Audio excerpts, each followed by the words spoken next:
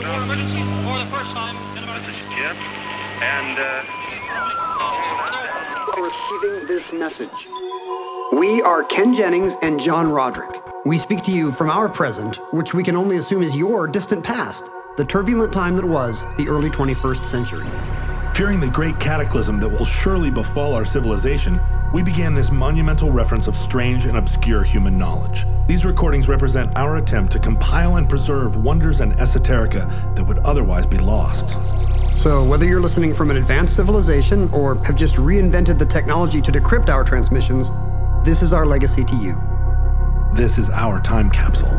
This is the Omnibus.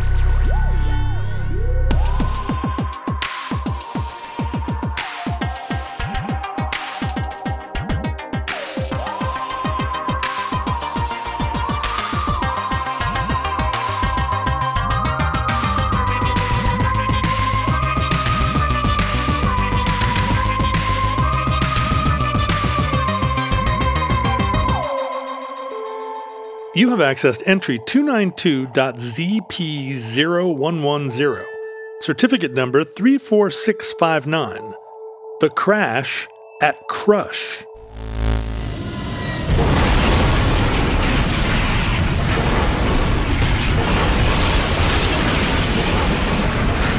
The Crash at Crush. Quoi?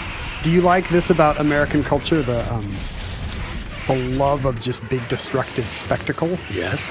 I guess it's implicit in even a fireworks show, but like America really took away the subtext when we just started having monster truck rallies. Monster trucks. Demolition derbies. Love them. Well, what even is that? A big truck runs over old cars? A demolition derby. Oh, demolition derby. That's a monster truck thing. Demolition derby is when old cars crash into each other. People are in the cars. In fact, there are whole like car types, like eras of certain kinds of GM cars where the car has become rare and collectible just because so many of them were used in demolition derbies. They just picked the cheapest, most disposable muscle car that would do the stuff they wanted? No, they picked like really big, large-bodied cars that had big motors and could sustain a lot of damage. Safety reasons. Yeah, a lot of what takes a demolition derby car out of action is that the radiator gets crushed and drains all the water out, and then the engine overheats.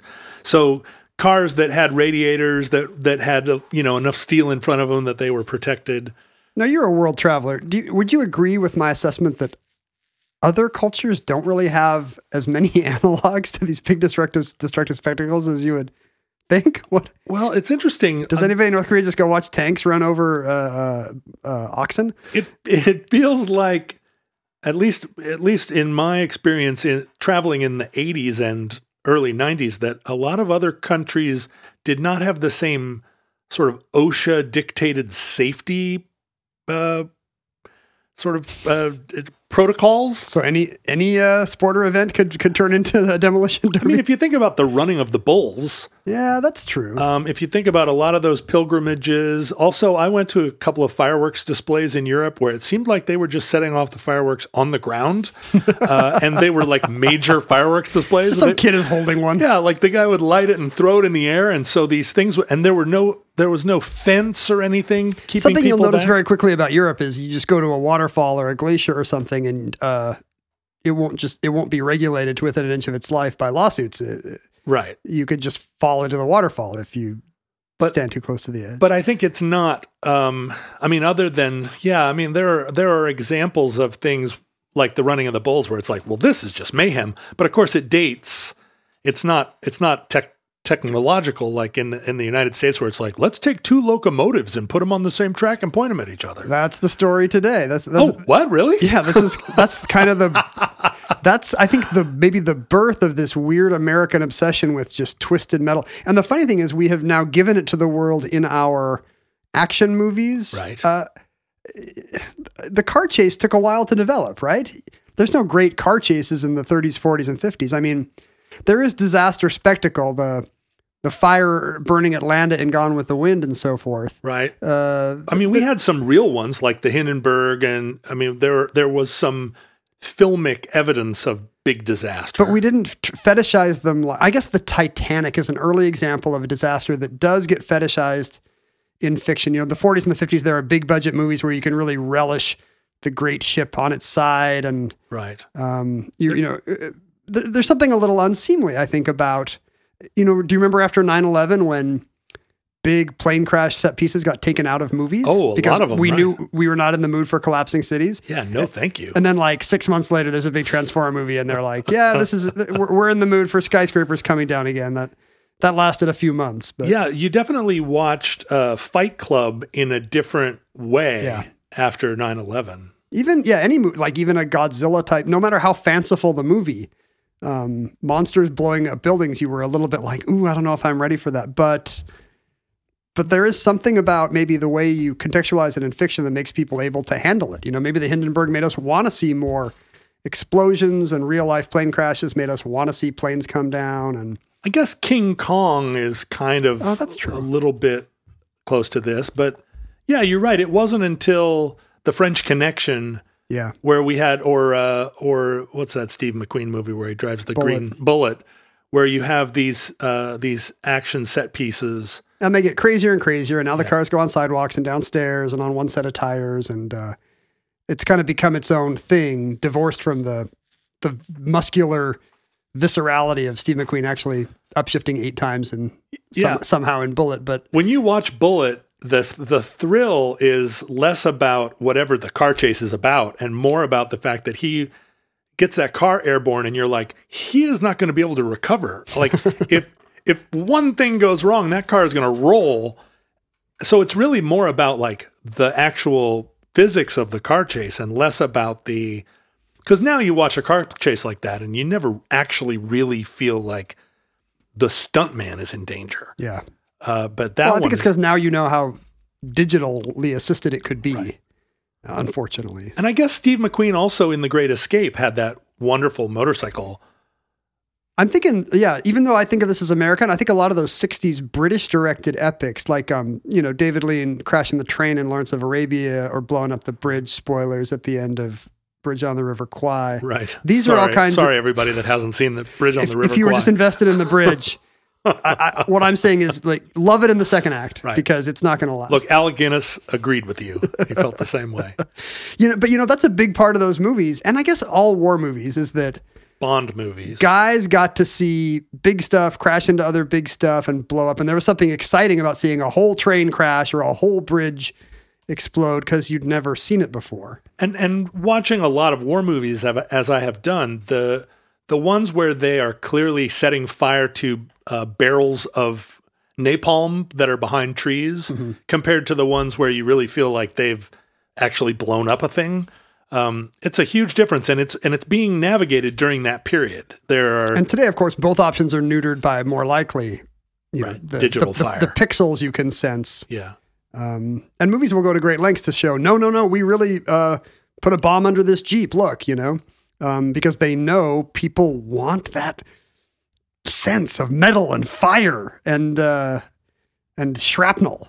I remember watching, or maybe it was a book. I had some book that was about the making of Indiana Jones, the Holy Grail or whatever. Yeah. Raiders? No, Raiders of the Lost Ark. Thank you. And it described the process they went through to, that scene where the big lorry has kidnapped Marion, and is leaving the souk, and Indiana Jones. They switched baskets, but we didn't know. They switched baskets, and then the truck goes up on 2 wheels and explodes and tips over and burns. And then Indy runs back and he's like, Marion, but she's gone. The process of blowing up that truck was described in this black and white magazine that I had, where they actually had a log inside of it that had an explosive charge that shot the log out the bottom. Yeah, to unbalance the thing. Unbalance the truck. It's very hard to get a car to do all these things that you need to have it do in a superhero movie. Yeah, and then from now on, every time I watch Raiders, I look for the log, and you can see it shoot out of the bottom of the truck and push it over. What about this theory? It's depictions glamorizing the shrieking of metal and fire and stuff are rare at a time when people are actually going to war or sending their kids to war. Oh, yeah. But, you know, as generations rise that do not know war firsthand or think of it as kind of a video game done by a group of guys in Georgia somewhere, then now we have a stomach for it. I mean, if you think about the height of Vietnam, it was also the beginning of those big, you know, not the beginning, but very popular Patton and Tora Tora Tora. There were a lot of the really big budget epics that were really crashing planes. Yeah, we're gonna refight World War II here for you, and P-40 Tomahawks are really easy to come by, so we're gonna blow up 10 of them on the runway here. And that's at a time when their controversial war is on the bad war 6 o'clock news every night, and nobody wants it. Yeah, but I mean, I think that that part of the appeal was that was the good war. And there were still, and the greatest generation were all in their 50s. So they were like, we want to see a good war where the bad guys are bad. Not this war where the hippies are winning. Well, a seminal moment in this development of the American taste for massive, real, visceral destruction in front of your eyeballs happened in the 1890s. What? Really? So early? Yeah. This particular story takes place in Texas, but there had been train crashes of this kind earlier that year in just outside Columbus, Ohio. And it later spread as kind of once these two became big moneymakers and made headlines all over the world, it became a thing where towns and railroads just started crashing trains into each other as kind of a turn of the century WrestleMania. Well, and sell tickets. We must have had at the time a lot of old locomotives that nobody was using anymore. That's what happened here. It's easy to, unlike some of the demolition derby cars, it was easy to find surplus locomotives. It costs you almost nothing to run them into each other. Right.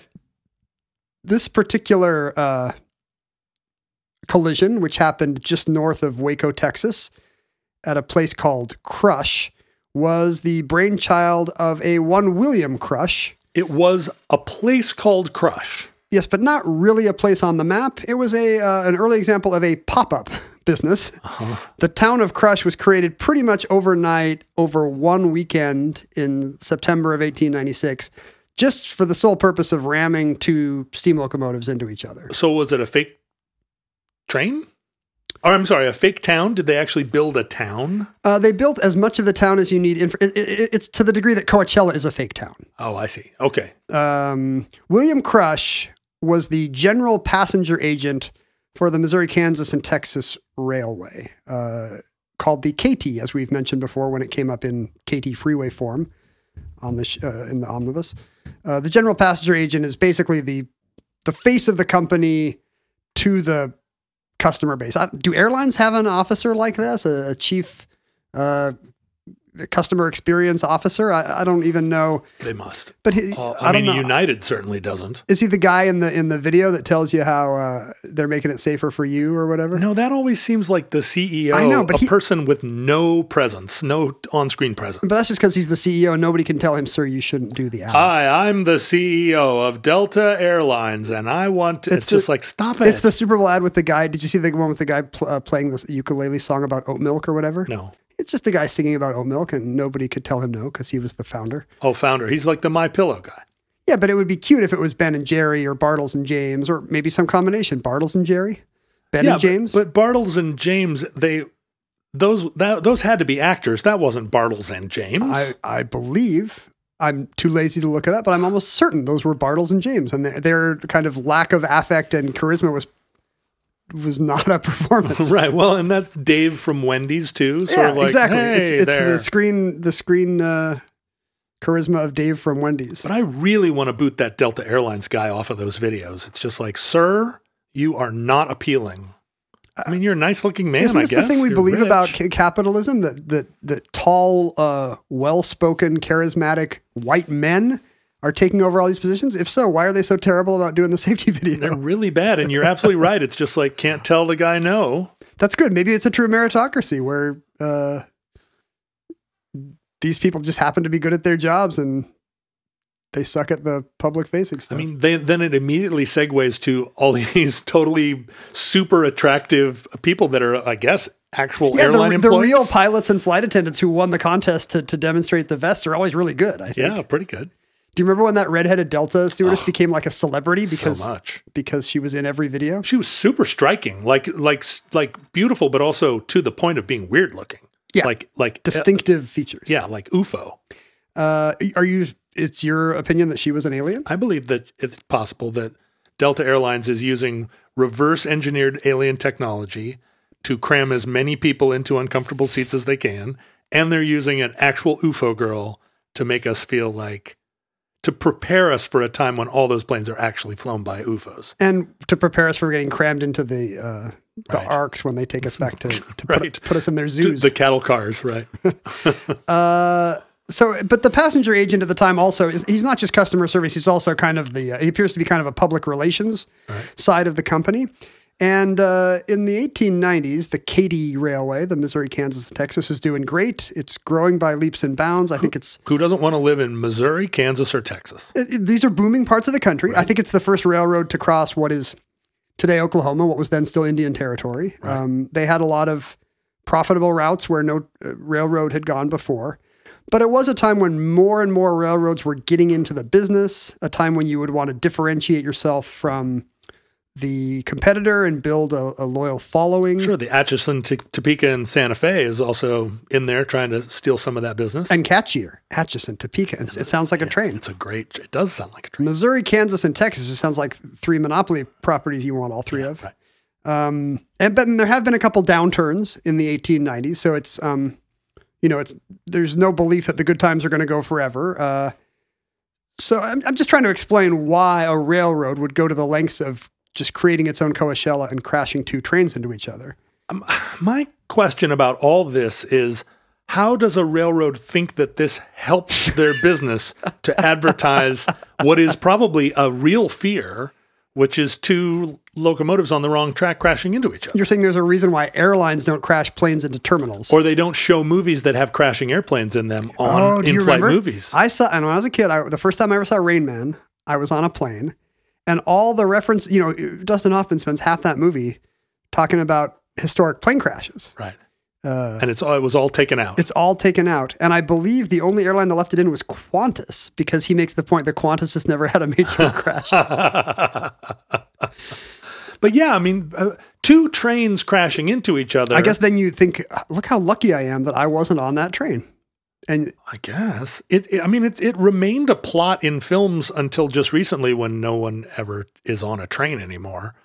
But I mean, trains crashing into each other until the 90s. We talked about this recently in the Allegheny Time entry, that it was in an era before plane crashes, terrorist bombings, etc. It was the scariest thing you can think of. Yeah. This was probably people's go-to nightmare fuel from a headline. Was not a riot, not a bombing, not a tornado. I guess it could have been an earthquake, but only on the West Coast. Who has earthquakes? Yeah, and nobody lived on the West Coast. And also, you can't really visualize. Nothing about a hurricane making landfall is sudden or filmable, even. Yeah, or suspenseful in a way. And I think that there was a real lack of knowledge about tidal waves. Right? Tidal waves are not a thing they're a thing That's what I'm always saying about the Gilded Age. Yeah. Mark Twain, how many times in Huckleberry Finn has he mentioned tidal waves? But Zero. I feel like knowledge of tidal waves partly was a result of like the spread of archaeology and you get to this thing where you're like, now how did this get all the way up this mountainside? Oh, tidal wave. But in hindsight, I think the thing that led this railroad to say, let's get in the headlines by crashing two trains into each other, is actually the trains are kind of incidental.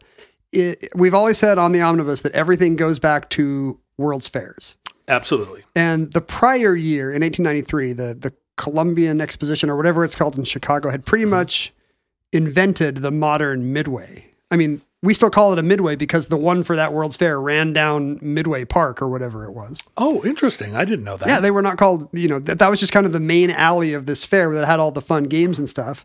was along this kind of boulevard that it was already called Midway. I definitely invented the comics of Chris Ware, Yeah, the exactly. Columbian Exposition. You wouldn't have sad Chris Ware comics without it. But so this was the new hot entertainment trend that insofar that public relations existed and brands were chasing trends. This was it. You get a bunch of people together on an alley of fun games, and you can pretty much print money because they'll go to the lemonade stands and they'll go to the beer gardens, Right. And they'll do all the shooting galleries and what Tunnel of Love, the haunted house, all this fun house type stuff. You're making me really nostalgic for a time when those were real things that I loved. Was this the late 19th century? Do you remember when the Seattle Center had all of those things, like the Space Mountain and the cotton candy and Were shoot you the balloons? sad when they tore down the Fun Forest? I was. I used to love going there. I always used to say it's neither fun. I tell the kids would always want to go, and I'd be like, kids, it's not fun and it's not a forest. In the 1970s, it was fun and it was a forest. It felt dangerous and cool. And there was no other amusement park in the neighborhood after that one up by Holler Lake went away. Oh, I don't even know if I ever went to that one. Well, I think it was gone by the late 60s, but that was where my parents would go. Holler Lake. What was it called? Playland up on Aurora. No? I think I remember seeing the wreckage of it. Yeah. Well, but wait, there was the all the rides at the zoo. There weren't that many rides at the zoo. There was the little train. I know you loved the train. You've talked at length about I love that little train. You're the little train's foremost evangelist now. I love it. But this was the big entertainment trend of tomorrow, and I think you see the same thing today when somebody has a hit with a music festival or a South by Southwest, any kind of gathering. Every city is like, well, we got to get us one of those. How do we get a film festival? How do we get a music weekend? How do we get a... Seattle has tried so many times to have a rock music festival. Just doesn't take off. But we did have Luna Park. Think about that. That's got to be a thing that comes from this. West Seattle? West Seattle's Luna Park. We had a Ferris wheel and a boardwalk. But very short-lived, I think, right? Yeah, no, it caught on fire. Right. But my uncle I think that's still what happened. it. I think that's what happened to a lot of those kind of your local Coney Island. Madison Park had a merry-go-round. Yeah. Yeah. And a dance hall and whatever, what must have been a sideshow. So everybody can have one of these. You can set it up, take money in hand over fist for a week or a weekend or whatever. And William Crush reads about a successful Ohio outfit crashing two railroads and thought, oh boy, that's the kind of thing that thousands of people are going to want to see. They can't go anywhere else for it. I got all these locomotives. It's on brand for us, a railroad. Who else can do it? Because somebody's got to build the track and provide the railroads. What is the derivation locomotives. of the name Crush? So his name is William Crush. He sets up this the little town he builds north of Waco, Texas. He calls Crush, Texas. And you're asking how a person can be named Crush? Well, because it seems so cool. What kind of culture or is like it what Krasinski and then it got Ellis Islanded? Crush? It's not a name I've ever heard. No, but it's pretty cool. It is very cool. And it's irresistible for the papers, which even in its time, I think this event is called the Crash at Crush, which today sounds like a Thrilla at Manila style 20th century coinage. The Crash at Crush. It does. It feels like being named like Johnny Dangerously. Right. It seems made up. But nobody can deny that the Crash at Crush is a very catchy thing to call. And the newspapers loved what they called the realistic and expensive spectacle of the Ohio crash. And so the Missouri, Kansas, and Texas Railway falls in line behind William Crush's dream of ramming two locomotives into each other at high speeds. God, it's my dream too. I would love to see it. Oh yeah. But there are some downsides. Pieces of flying locomotive killing spectators. For example, I would say that's the main one. Spoilers. Hey, this is the part of the show that you hate because we talk about our bottoms. Oh, I mean, I love the Hello Tushy device. I just don't like talking about bottom stuff. It's difficult to talk about how great the Hello Tushy 3.0 modern bidet attachment is without mentioning the part of your body you will set on it and clean with it, which is your bottom. I know. I mean, technically, people have bottoms for a long time, We all have bottoms. and everybody does bottom stuff, and you need it to That is not my experience at all, but okay. you need it to, it's an area that you'd like to keep clean. And That is true. And that is, not as easy as it sounds, because you can't see it. It's all the way down there at the bottom. It's universal that we all want. Yeah, it's right there in the name. Yeah, that's it's right. universal that we all want a clean bottom. And what's not universal is convincing people that a precise stream of fresh water is a nicer way to do it than pawing away with paper. But it really is. This is the future of toileting. I want as to we say. I want to assure you Yes. that this is the way you want to clean your chassis. So we're talking about the brand new Hello Tushy 3.0 modern bidet attachment. Is that right? No electricity, no additional plumbing. You'll cut your toilet paper use by 80%. It'll pay for itself in just a few months. No, wait. I understand all of the technology, but is this device stylish, eco-friendly, easy to install, and affordable? I would say it's 4 for 4. And, Whoa. and it comes with a 60-day risk-free guarantee and a 12-month warranty. So you can try it out at no risk to yourself. And tell me more about this Schmutz Shield.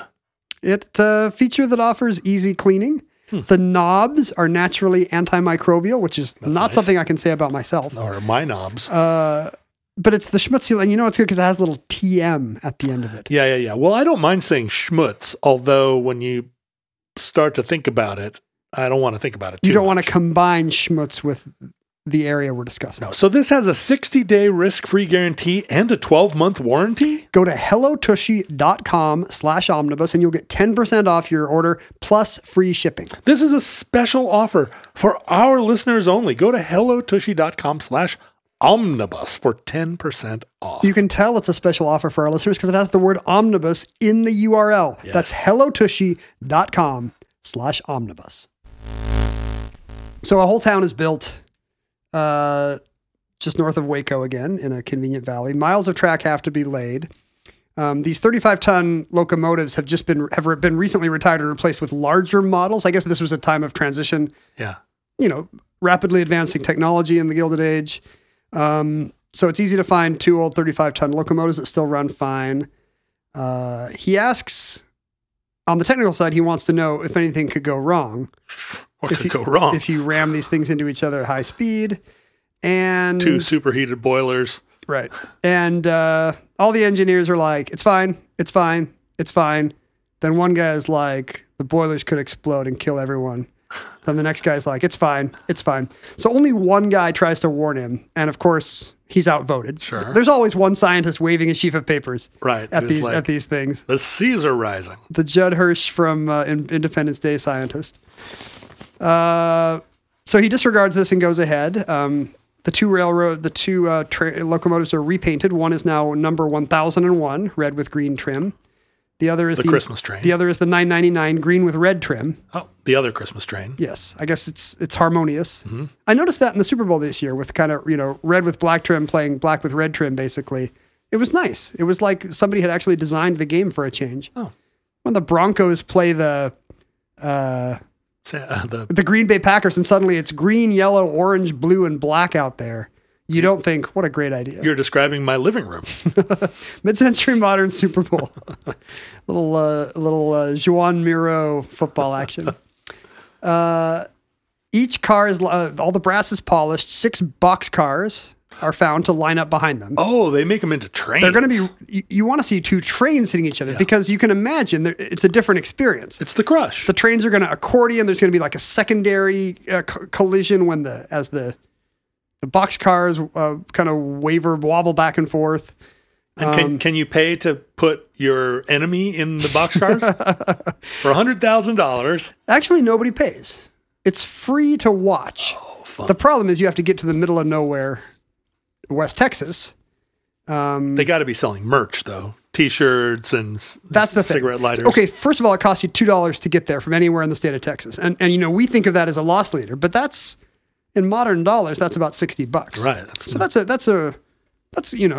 a reasonably expensive weekend activity for many Texans. Well, it's $60, but I don't think most people made $2 a week. Probably. I mean, All that translation of like Yeah. $2 then was $60 now. It doesn't do wages. Yeah, it does. It's not close. It does commodities. Yeah.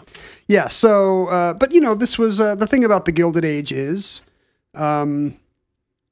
you still have a large industrial immigrant, largely new immigrant population that's still not being treated very well. But for the first time, you're starting to see things like labor unions, 8-hour workday. There's a little bit of leisure time possible. Some leisure and luxury possible. I mean, that's why Twain called it the Gilded Age. There's gross stuff underneath, but there's a nice gold leaf on the surface. There's nice world fairs to go to and cotton candy to eat. Right. Clean water. The water's clean.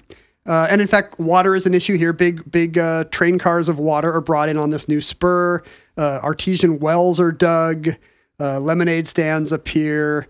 So it's a boon. Lunch counters. It's temporary. All this stuff's going to be gone by Monday, but Crush knows P.T. Barnum somehow. I guess PR is a small world. Of course. So he gets a tent from Barnum, and that becomes a big restaurant so they can make a ton of money selling food. They think they're going to get a few thousand people. And as the weekend nears of September 15th, 1896, it becomes clear that this is now the event to go to. People are going to come from all over Texas to watch two freight trains or two trains run into each other. So it's 'Cause there's not a lot to do. And it's a 1 minute moment. Yes, but like Disneyland, they know Pirates of the Caribbean only last 3 minutes, but they got to keep you shopping on Main Street and eating beignets and stuff for the rest of your day. Right. So you don't mind the hour you spend in line. Right. And it's kind of like the launch of a Saturn V rocket. I mean, people come from all over to watch it. It only lasts a few minutes, but it's the experience and the build up. Super exciting. It's a day out basically for these families where, new explorers of the West, the weekend's just been invented. But it's going to take them a week to get there. This is before the motel. It's before the Land Cruiser. Texas is big. Said say the lyrics to Anchored Down in Anchorage. Yeah, I don't want to offend an Alaskan, but Texas is pretty big. Yeah, it's okay. So many people pour into the made-up town of Crush. Oh, there's also a jail, by the way, because they know there's going to be some rowdies. I'm sure there's beer for sale at some of the lunch stands. But it's close to the bustling hub of Waco. It's 15 miles away from Waco. The thing about West Texas, then, is there's no college football. The first college football game has only been played 3 years ago. And that's what's kept the people of Texas pacified for decades. So there wasn't anything else keeping them from wilding. They don't rise up against their capitalist oppressors because they're worried about beating Peytonville or whoever the next town down the line is. Right. But at the time, there's nothing going on. So everybody boards a train. And, so every train, every Katy train is suddenly being redirected to the made-up town of Crush, Texas, which by the morning of September 15th already has tens of thousands of people and new trains arriving every 5 minutes. So Crush is already making his money back just in train tickets. Oh, yeah. Like this thing is going to be massively, massively profitable. It is the event of the season insofar as there's kind of a social whirl in West Texas. Think about it right now. If they said, we're going to crash two old-fashioned locomotives, or even two modern locomotives into one another out in Wenatchee, wouldn't you get the family in the old wagon and drive on out the there? thing about COVID is it is enforced. It's kind of turned us all into the 19th century. There's nothing to do on weekends. I would go watch it. I would absolutely. I mean, I would worry about it for crowds. Yeah. It's the same reason I don't want to go to Mardi Gras or even a rock festival is because are the crowds going to be a nightmare? Are you worried about stampedes? No. Because I one of my formative memories was the stampede at that Who concert in 1980 where everybody, that's actually should be an omnibus. But that, scared me about crowds ever since. And I always kind of hang to the edge. I never want to be. You're not wrong. Yeah. don't find it a pleasurable trip if you're, I don't want to go to Times Square on New Year's Eve either. Right. I feel like we talked about this recently on the Omnibus. It's back. I went to the lighting of the Christmas tree in Rockefeller Center, and it was awful. I felt in absolute jeopardy at all times because you know what that ice rink is like. There's no way in or out. I mean, there are a dozen choke points, but there's no way for all those people to move. I think that's my nightmare. What if I want to drop by and suddenly I'm there for 5 hours, or even I think that about going to professional sports. I'm like, is this going to be a huge cluster? How am I going to get out of here? Yeah. So by the morning of September 15th, this is now the second biggest city in the state of Texas. There are 40,000 people all told in Crush, Texas. The crash is supposed to happen at 4 p.m., but train cars full of gawkers are still arriving every 5 minutes. And of course, William Crush wants to sell sandwiches to them, fried chicken to them all. So it finally gets delayed about an hour. Finally, about 5:10. Oh, they should do it at night. That seems like they would be, I guess set both trains on fire. I guess they don't have the lighting for it out in the middle of nowhere. Right. I wonder what the power situation was like. Zilch. Nothing. There's nothing. Well, what is this? 1893. I'm just saying there's no power at all. Well, that's what I'm saying. There's no. What's your lighting? Tiki torches. Yeah, candles. So at 5:10 p.m. on September 15th, 1896, William Crush comes out on a horse because it's Texas to address the crowd. He takes off his hat and waves it. It says here that electric light was brought into Texas in 1882, originally in Dallas, but almost certainly they had not run that much electric power out to Crush. No, I'm quite certain Waco didn't have right. electricity, much less. It's amazing to think that he thought that he could address a crowd of 40,000 from on top of a horse. I mean, maybe that's the hey, everybody! highest thing for miles around. Yeah, I think the spot was chosen because it's kind of in a valley. Oh, right. So that it's kind of a natural amphitheater where the crowds can stand up on the slopes and watch this new. Varying accounts say they laid between 3 and 15 miles of track for this. I don't know how much of a run up they got. And he waved his hat, giving the signal. The two trains are miles away, but they start cruising toward each other. They get up to the fastest speed they can. And this is a thing where the engineers put them in motion and then jump off. Yeah, jump off pretty quickly. Whatever is in place to the lever, to push the throttle as far forward as you can get, so they speed up at high speed.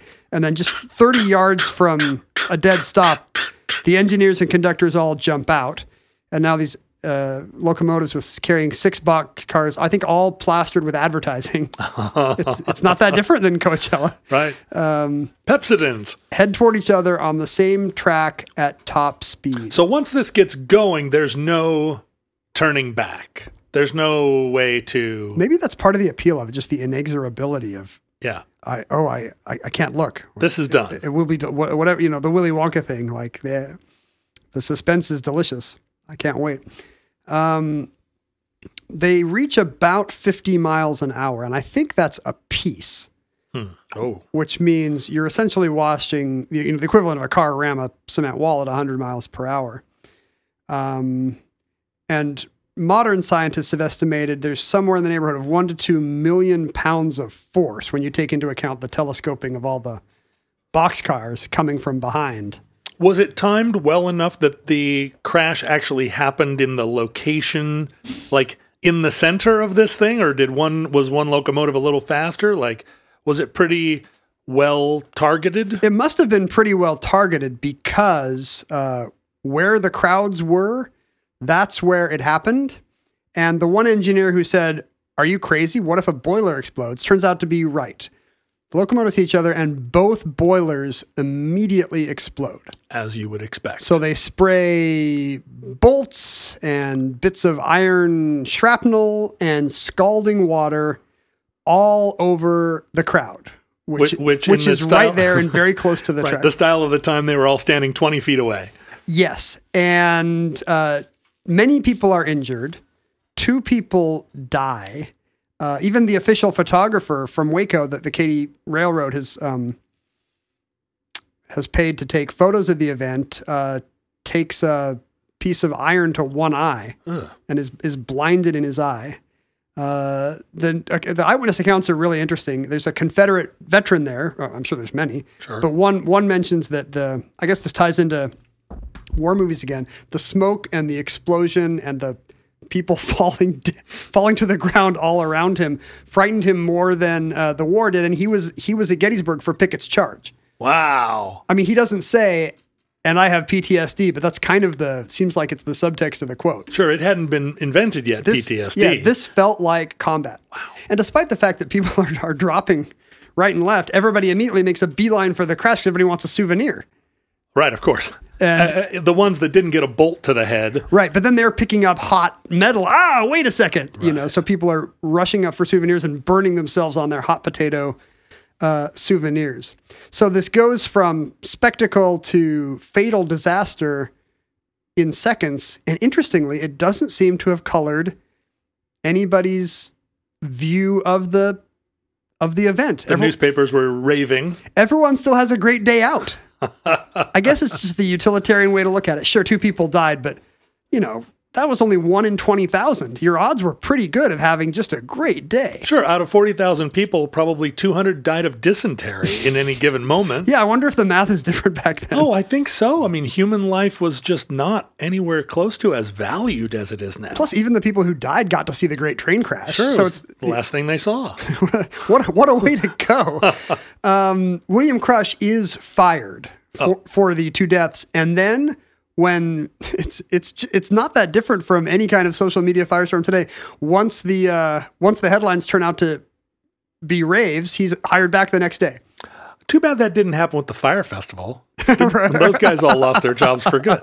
I think that's because the headlines didn't say, hey, actually, Blink-182 was pretty good. Right. It turned out nobody showed up and nobody played. Blink-182 is not that good. I'm going to get angry letters for that for sure. If the concerts had actually happened and there had been all this video of people having fun, I think you're right. People would have been fired and then the sandwiches would have been forgotten because it's always hard to predict at the beginning how the media cycle is going to go. And this is a company that thought it was going to be bad. And then it turned out, no, we could just rehire the guy and we'll pay the photographer $20,000 and we'll pay off the families of whoever got killed and still make money. Yeah, every newspaper in the world is talking about the KT Railroad. And honestly, on some level, it kind of proves what a great spectacle we put on. The 2 people died. Right. I mean, that's how you know this is legit. For sure. And to me, the greatest sign that it didn't become some traumatic 9/11 style stain on the public consciousness is that Scott Joplin, who was touring Texas at the time, was so impressed that he wrote a piece of piano music called The Great Crush Collision March and put it out a month later and had a hit song. Yeah, why did he make a march instead of a rag? It should have been a rag. I guess maybe this again is the war movie thing. There's something militaristic about steam and fire and metal. And it was a hit. And he had a hit song with it. But this was during a time, I should mention, where hit songs were how much sheet music you sold. Yeah, exactly. Because there would be no way to listen to any of your favorites perform them because you did not have favorite performers. So people all across the country sit down at their parlor piano. Your favorite performer is Mom or Sister Ethel. Mom starts picking it out like, here it goes, like sing along. But this is kind of the precursor of, I guess, an American century of people being willing to pay good money for the little shiver you get up your spine when things blow up real good. I mean, I guess I spend no time watching things crash on the internet. Internet videos, yeah. I mean, my favorite is when they take a big ship and beach it on those beaches in India where they do shipbreaking. Oh, I love those. I'll watch those all day. But for me, it's got to be harmless. Like if it's some dashboard cam, I'm always kind of wondering, how like we talked about in Faces of Death, how many people died to bring us, how many Bothans died to give me this amazing Russian dashboard cam video. Yeah, unfortunately, the years that I spent on 4chan, which only recently did I finally bounce myself permanently off of 4chan. But one of the things about 4chan was all those unedited like Russian dash cam videos and plane crash videos where it's jumbo jets that, lose control, or military jets, and they go straight into the ground as a big fireball. Or the ones like security cams of gas plants where the whole, there's a fire in a gas plant and everybody runs and then the thing blows up in a way that you can't even imagine. Huge explosions.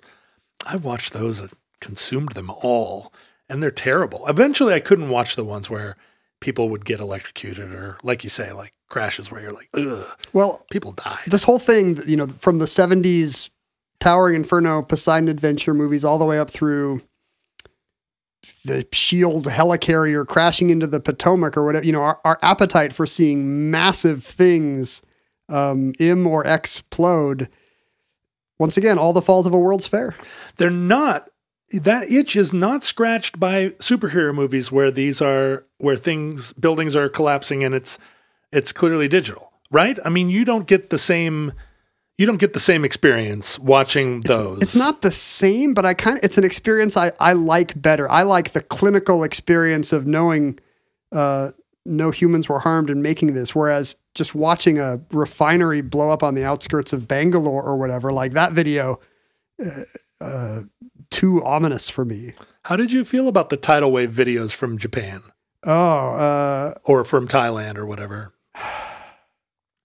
I watched those videos. There's nothing like them because on the one hand, you're like, part of you is I'm the water and that's amazing. But then part of you is like, I'm somebody in that line of cars and I'm not going to make it. I don't know why.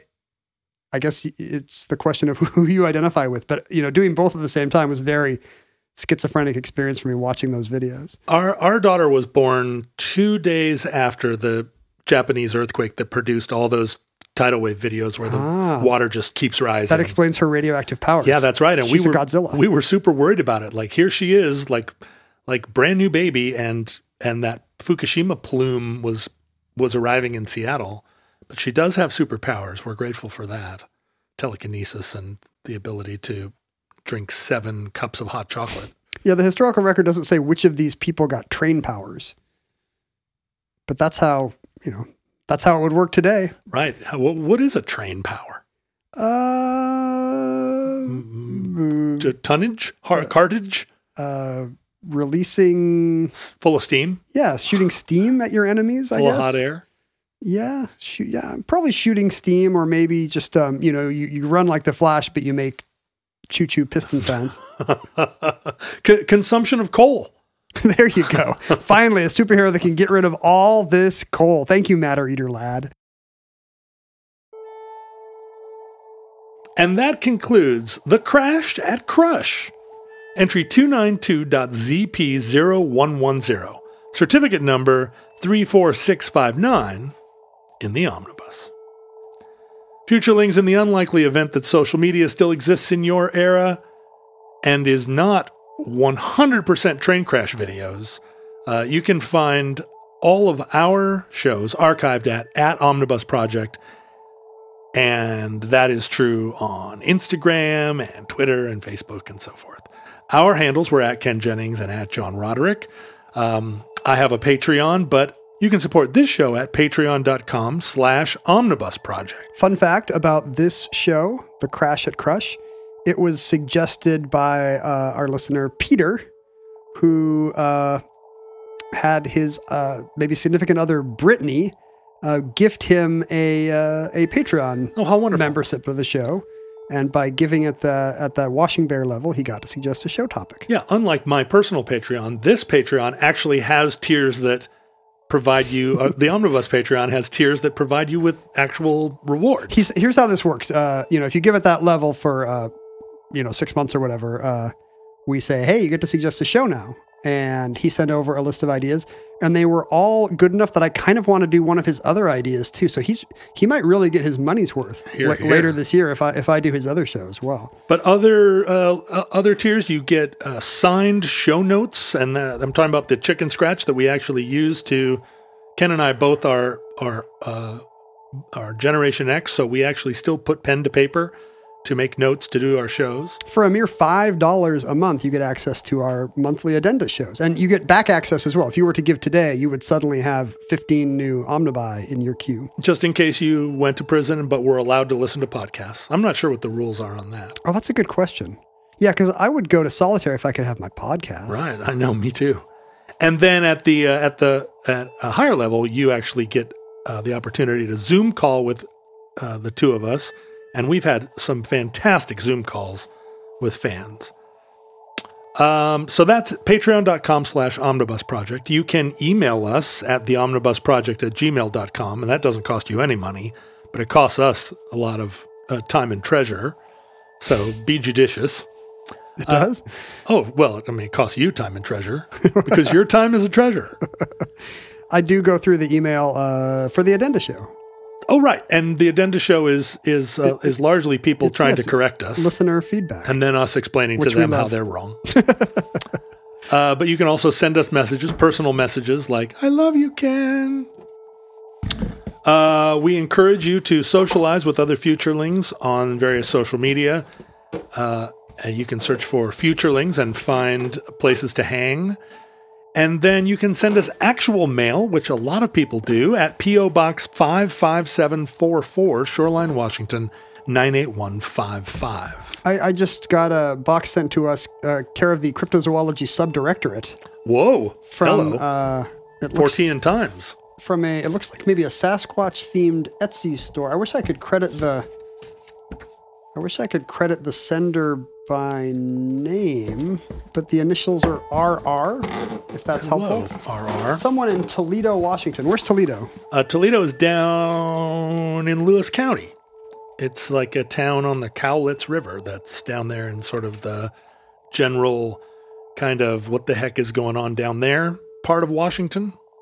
You know what I mean? Like down there, there's actually a Rochester, Washington that always feels like it has some family connection to my people, but it's not that far off of I-5.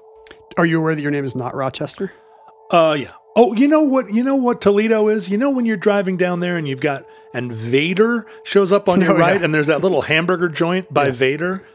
Toledo is like right on the other side of the freeway.